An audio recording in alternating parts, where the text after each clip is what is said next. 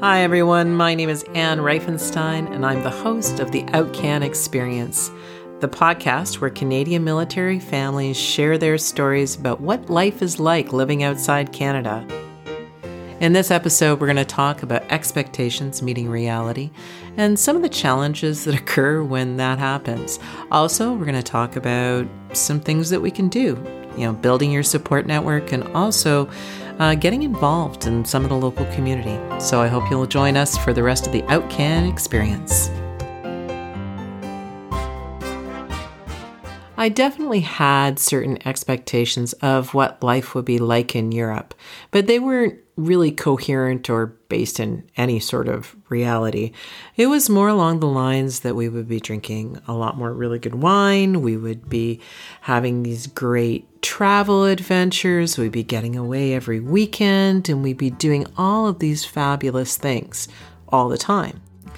I really didn't give much thought to the time in between drinking wine and fabulous travel and adventures and weekends. So I didn't really think about what Monday through Friday day-to-day would be like. But that in-between time is where you end up spending most of your time living and adjusting and having a life in Europe. After talking with a bunch of folks, it was really a relief to find out I wasn't the only one who didn't really think about the in-between time and what to expect day-to-day life would be like. Here's Jen talking about some of the challenges that she encountered when she got here. I think the biggest challenge would be managing expectations. Because like I said... Whose expectations? Your own expectations. Okay. So, you just see the positives when you're going, and you don't always think about the negatives. So you're moving to a different place completely alone. You don't actually know anybody in location. So your car breaks down, like you need a hand. Who do you call sometimes, right? Those aren't the things you necessarily consider. Maybe sometimes you just want to have a good weekend with a really close friend, and you can't because they're all the way on the other side of the world. So that's really difficult, and you don't necessarily always think about those things ahead of time. And sometimes just managing expectations with regards to the how things are done.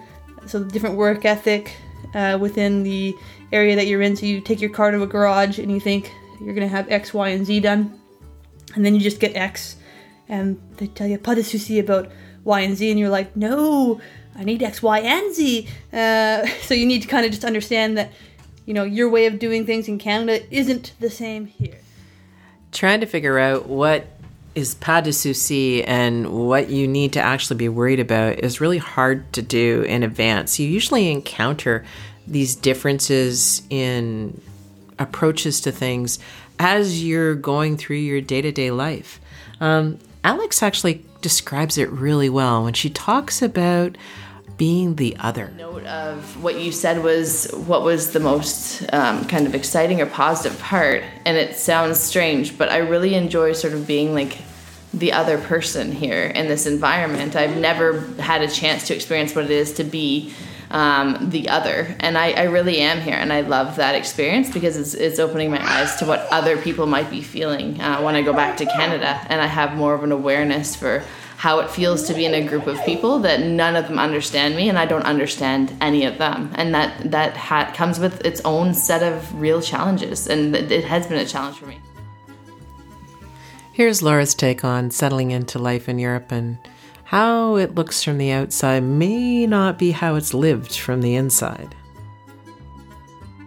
I think that one of the things that people who have been here for a while, I think, get frustrated with is this idea that people back home, your family or other military families wanting OUTCAN, it seems idyllic. It seems like an extended vacation. It's such a good go, and it's all good all the time. There are a lot of perks, and I would much rather be here than my last posting. However, it's not extended vacation. What it is a posting that has beautiful scenery, but it's really isolating. It's harder than I expected. It doesn't matter that I did it 6 times before this. It all felt brand new. Just when you think you've got to move, an OUTCAN move is it takes it up to the next level in my mind. Like, this one goes to 11 because you're just sitting there and it's everything's just that little bit harder, and it takes that little bit longer to kind of try and do what would normally take no time at all. And I think if you don't have the language, there are lots of places where people wouldn't speak the language. Here, it's French speaking, so there are lots of our community that speak French. If you're a person who doesn't, it makes everything more difficult. Laura brings up a great point about how not speaking the language brings an element of friction into your ability to function in the day-to-day of living in Europe.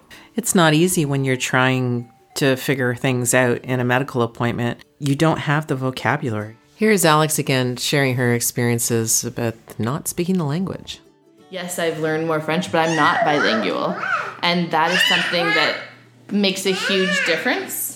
My friends that come here that are bilingual, or people that I've met here that are, it's a different experience. It's not necessarily better or worse. It can be more smooth with communication, but it's been a very good experience for me to learn how to navigate through.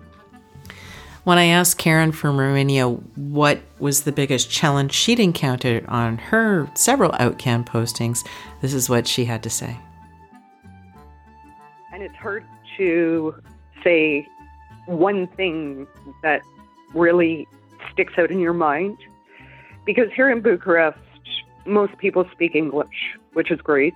Like when we were in Poland, no one spoke English, and they actually got really angry with people who did not speak Polish. It's a lot easier here, language-wise, than Poland, but in Poland I made so many more friends than I have here, and it's a trade-off. It's like I said, any posting, it's a trade-off.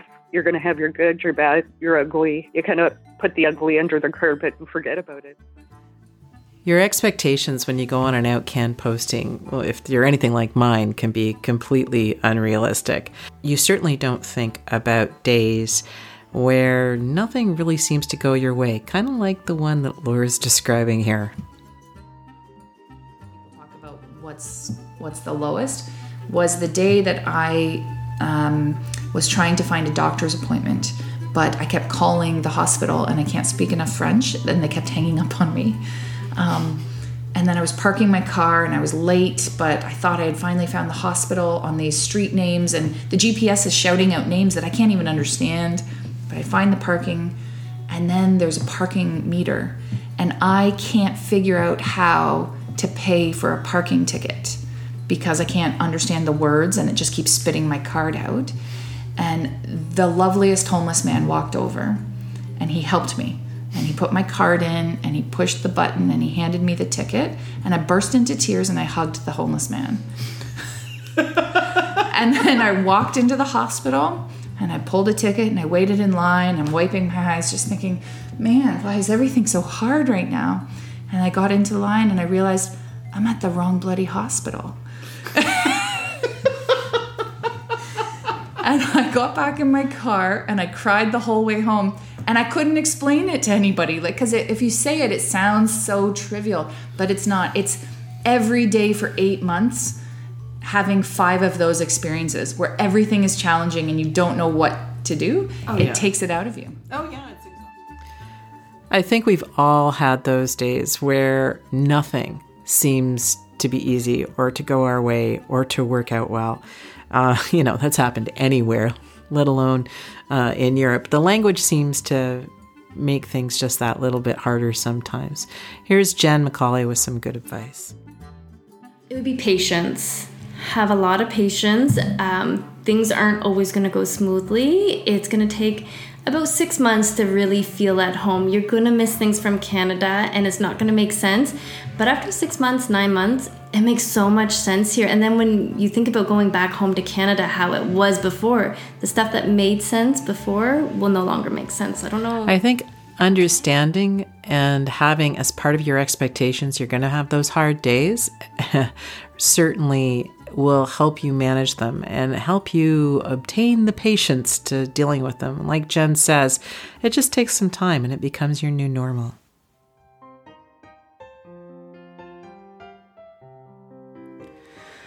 I would love to get your feedback on the OUTCAN Experience podcast. You can get a hold of me by email at outcanx@gmail.com. So that's outcanx@gmail.com.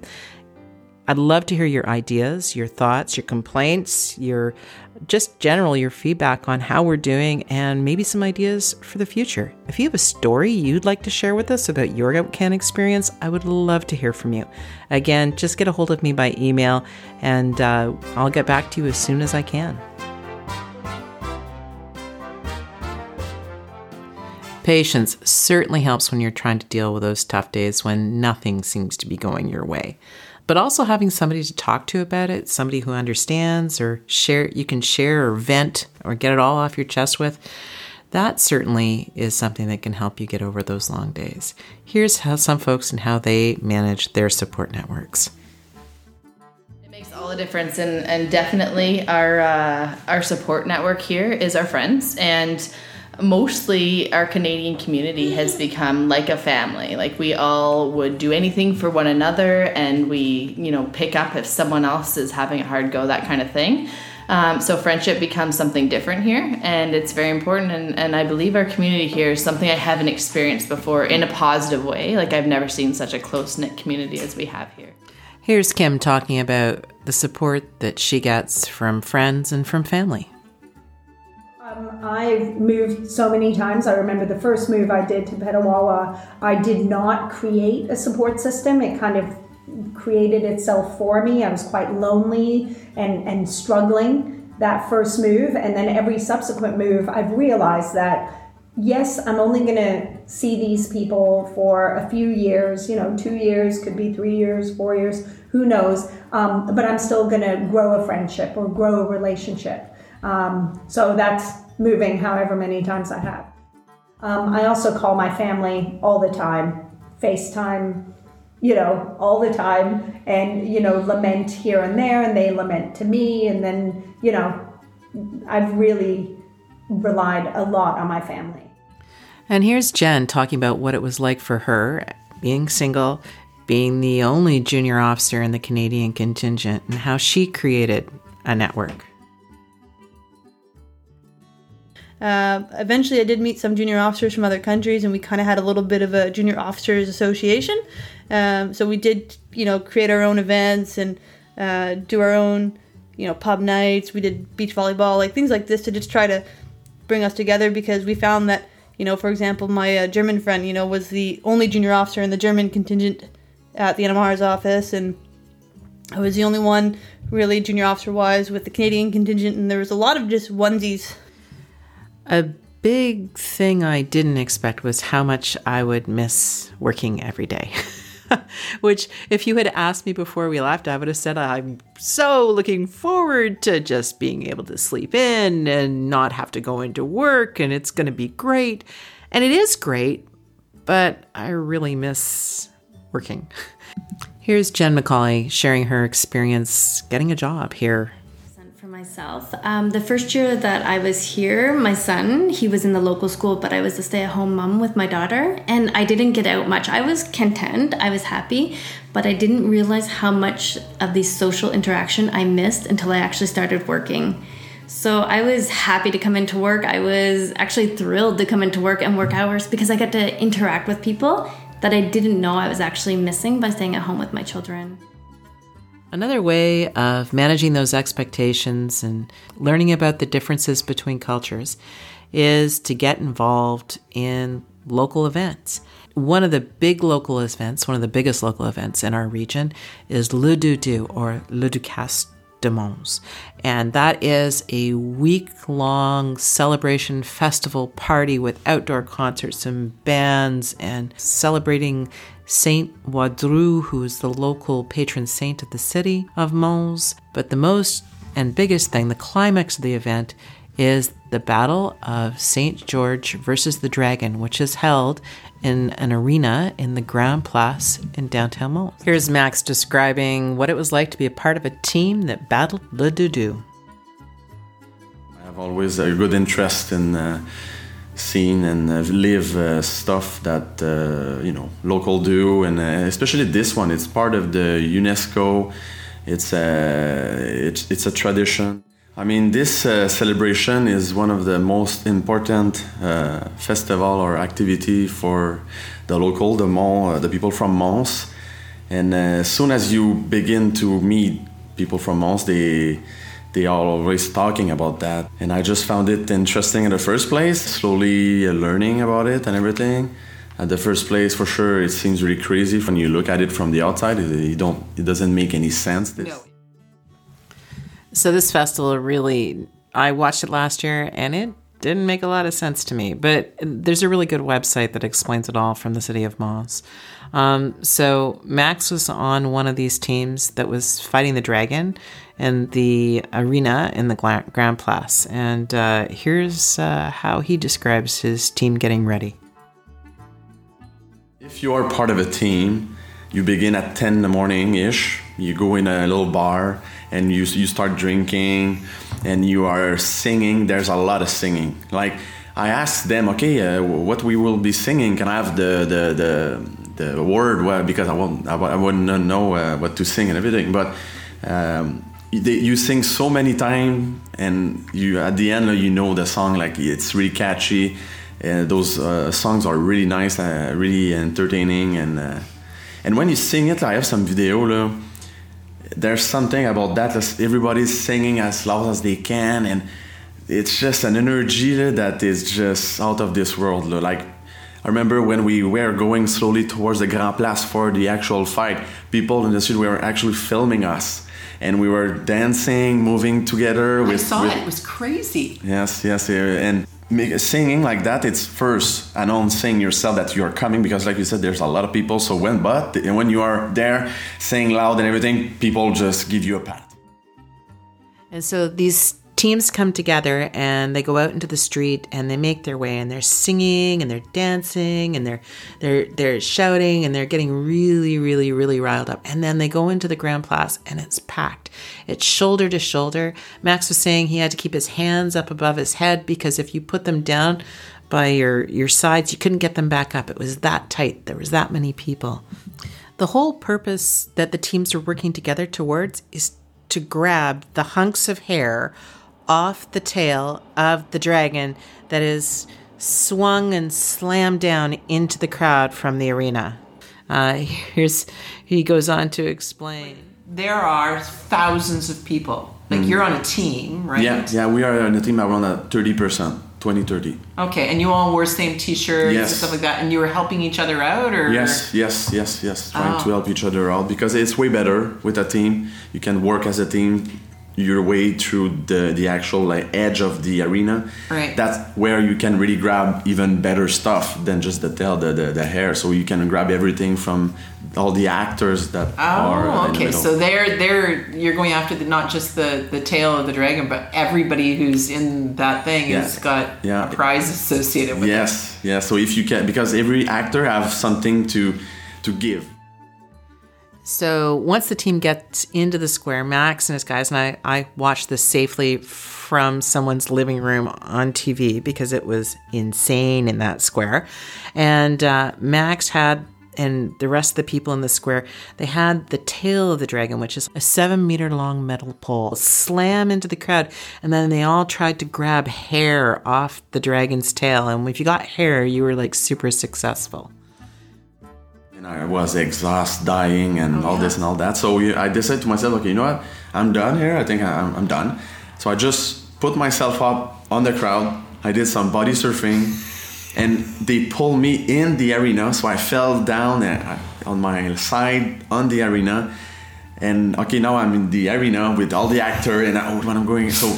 And it's happening. I mean, I'm not the only one doing that. But police come to me, escort me outside, all with a good vibe and all this. And at the end, at the exit point, the mayor is there, all the deputy, and they give you hair, shake your hand. So, and it's like you're walking from... and when you go back, people are looking at you, and you give hair back, and it's really something like... So Max's participation in this great cultural event in Mons wasn't only just something that helped him integrate into the larger Belgian culture and community, but also he was able to get tickets and able to enable other people to participate and be safely spectating all of these things. So Max really is a good example of how to fit into a new environment by fully participating in its events. That wraps it up for this episode of the OUTCAN Experience, where we talked about where expectations meet reality. You know, everybody's going to have those low days. You have them whether you're in Canada or outside, but sometimes those little frictions and those little things can all add up and just make everyday living a little bit harder than what you're used to. You know, that's when those support networks and being able to talk to people or getting involved with the local culture so you can better understand it can really help out. So I hope you'll join us again for another episode of the OUTCAN Experience. The OUTCAN Experience is hosted and produced by Anne Reifenstein. I just wanted to say thanks to Laura Jamont, Alex McDonald with her son Nate, Jen McGregor, Jen McCauley, Kim Eslar, and Maxime Savoie-Chenard for sharing their experiences OUTCAN. Without your help and without your time, I really can't make this podcast happen. If you've enjoyed this podcast, I would love for you to rate this on wherever you get your podcasts from. The more ratings it gets, the more people that listen, and please feel free to share this with as widely an audience as you think would be interested. Thanks so much. Don't forget to rate us. The theme music for the OUTCAN Experience is provided by Kevin MacLeod under Creative Commons licensing.